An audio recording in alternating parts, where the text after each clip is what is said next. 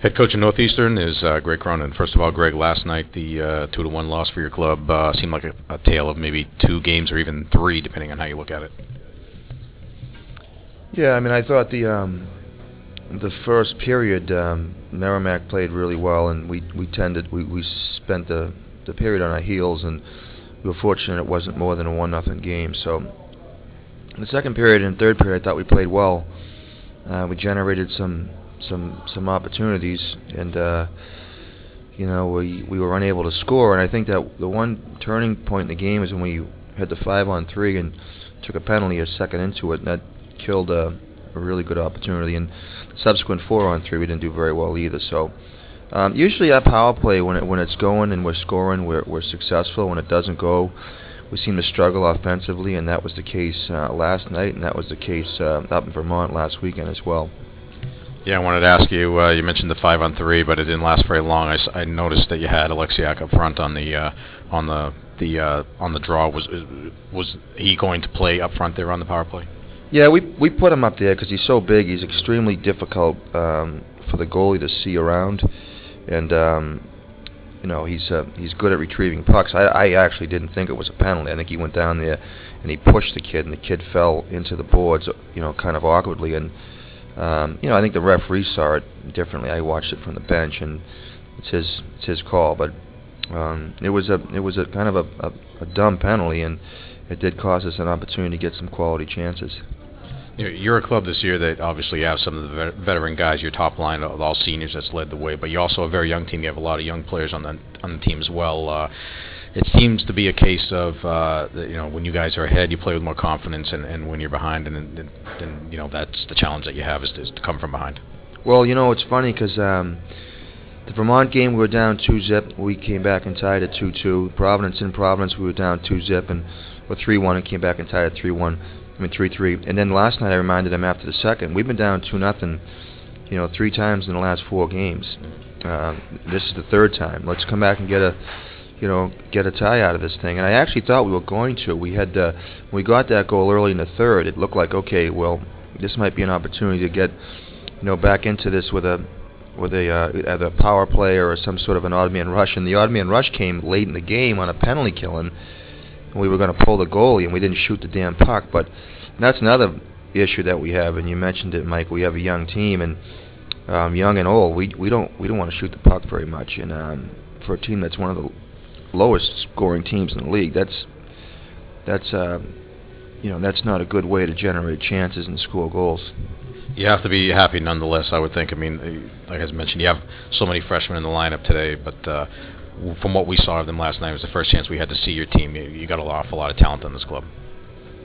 Well, we do, and I'm hearing that every week, Mike, but we're not winning games. It's like we say all the time, we're 2-8 and whatever the hell we are. And well, let me ask you this then. Put it this way: I was just talking, before the game with Dan, but the club you're playing tonight lost 14 games by a goal 2 years ago, and they were a young team then, and now they're winning those 1-goal games. Yeah. So. The difference is the catalyst they had offensively was DeCoster, and he's back. He had 2 points last night, and he's going to have 40 points this year. What we do lack, we have some talent. What we do lack, we don't have a guy on offense that's going to make the other team nervous.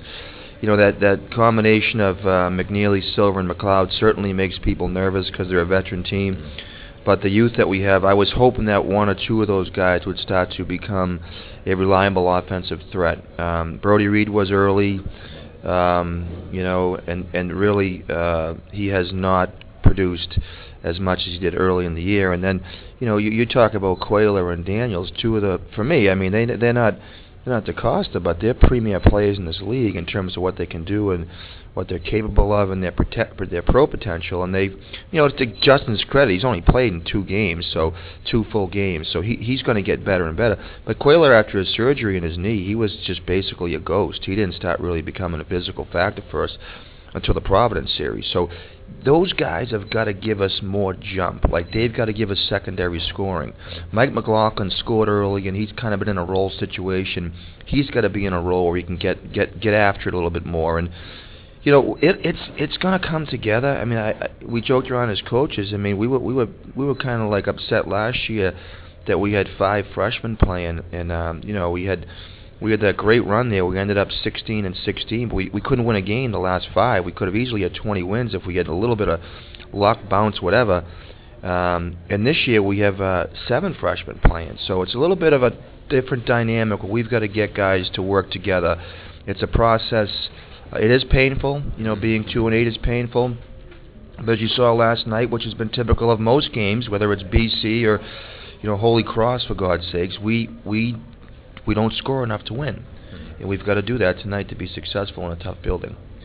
I want to ask you, obviously, about Jamie Oleksiak. The first chance we had a chance to see him last night, and boy, I mean, he's obviously a pretty good player. First of all, how did you get him? And I guess one of the questions you must be getting asked is, how long do you think he'll be here? Well, every month that goes by, I get more nervous about that second question. I don't know how long he's going to be here. I am hopeful he stays for another year and we get him for a sophomore year. And people forget we had a tremendous player last year, Jake Newton, who left, and he was a freshman. And it's one of those things as a coach, you stay awake at night thinking, what if you had him here? And how good would the D be? And we have Maley and Minch out who are on the NCAA team, and now you start throwing some bodies in there, and you're like, wow, they would have a hell of a D, and it helps you scoring as well because you come out of the ice cleaner. Right. But we got him because he was really intrigued by the player development model that we kind of have a good reputation for. And his parents were real strong advocates of a good education, which Northeastern has, and also an opportunity to play right away. And this sounds like an ego comment, but I got to say it anyways. But for a coach that spent time in the NHL, and I was lucky I worked with Chara in New York, and the father was intrigued by that, and they felt comfortable that he would go here and get trained to be a pro player. And he's a coachable kid. He's gotten better and better. He's sneaky good with his hands, as you know. He's got a lot of things to learn, but he's every week he's getting more and more attention. And there'll be 20 pro scouts here tonight, and there'll be 40 over at BU on Wednesday watching him. So he'll get drafted early, and I just keep my fingers and toes crossed that he comes back for at least a year. The question always comes up, the guys and all the bigger, the Minnesotas and Michigans, they deal with this for a long time. The guys that are going to come in and maybe only be there for a year or two. Obviously, it's still better to have that guy for a year or two, even if you can't have him for any longer than that. It's a great question, and I don't know. I don't know. I don't. 2 years ago we had a team that 25 wins, and that group of freshmen and sophomores stayed together for 3 and 4 years, and you can't tell me that doesn't build identity, a certain level of camaraderie and consistency. And let's face. I mean, it's a simple thing. Whether it's a guy's drafted or not, Jake Newton's not here. Okay, he's a hell of a player. He's in pro hockey. Tuckerman's not here, not because he's a pro, but because he blew out his shoulder. Vrolik's not here because of his hip. Maley's not here because of an injury. And Minch isn't here because of an injury. So let's just use that as an example. If those 5 guys were here, instead of going to call pro, would we be a better team? Of course we would. Right. And it's a great question. I told you that Albie and Sebastian talk about, well, these kids we're going to get this kids. We've got another kid that's going to get drafted. I can't mention his name, but he's going to get drafted in the first round. He's going to come out 2 years from now. Yeah, it's great for the program. It looks good for Northeastern, but it's not really good for coaching because you have to flip these kids over. And if they leave late, like Jake Newton did, I can't replace an ace in the deck of cards with an ace of deck of cards in March, April. It's not happening. You got to get a jack or a walk-on to save your money. Right. So I don't like it, and it's going to happen with Jamie. And again, this is that thing. It's a great question. I hope to God we keep him for at least 1 more year. At least I can prepare for 1 more year. Let's talk about tonight's game. Like as we mentioned, you guys had the hard-fought 2-1 loss last night. Anything change tonight? No, I think we got to play a better first period. I know Merrimack's going to play a better game. They play really well in this building. I think Mark said to me after the game we were lucky to get the win out of here, and I think he's going to remind his team that they got a great home record, which has all been documented over the last year and a half now. And the good news is we've actually played well here. Last time we played them was in February, and we won 4 or 5-1, and it was they slaughtered. There was a ton of shots. I remember that in the third period. They took. You were one of only 2 or 3 teams to win here last year. Yeah, and the game that we lost, I think it was 3-1. We outshot them like 28-17, and they had a couple breakaways, I think, that period. So that game, but I mean, I like playing here. I like the rink. A lot of people complain about it. I like it. Things happen quickly, and it's a fun rink to play in. So we've got to try and apply the same, effort we applied the second and third periods over a 60-minute game here, and just chip away. I mean, they're tough to play against. They're not going to give you odd man rushes, and they pull that guy out of the zone. They got to keep you on your toes, and I mean, the point is, Mark's done this for years. He hasn't changed anything. I go back and watch the systems from 2 years ago, and it's the same.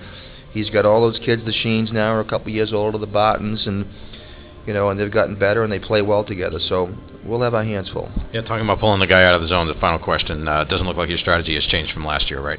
No, we do the same thing, and we stay in the zone, and if the puck is up for grabs, then we bolt out of the zone and try and stand up between that guy and the net. Well, you've been one of the more successful teams against it, so you must be doing something right.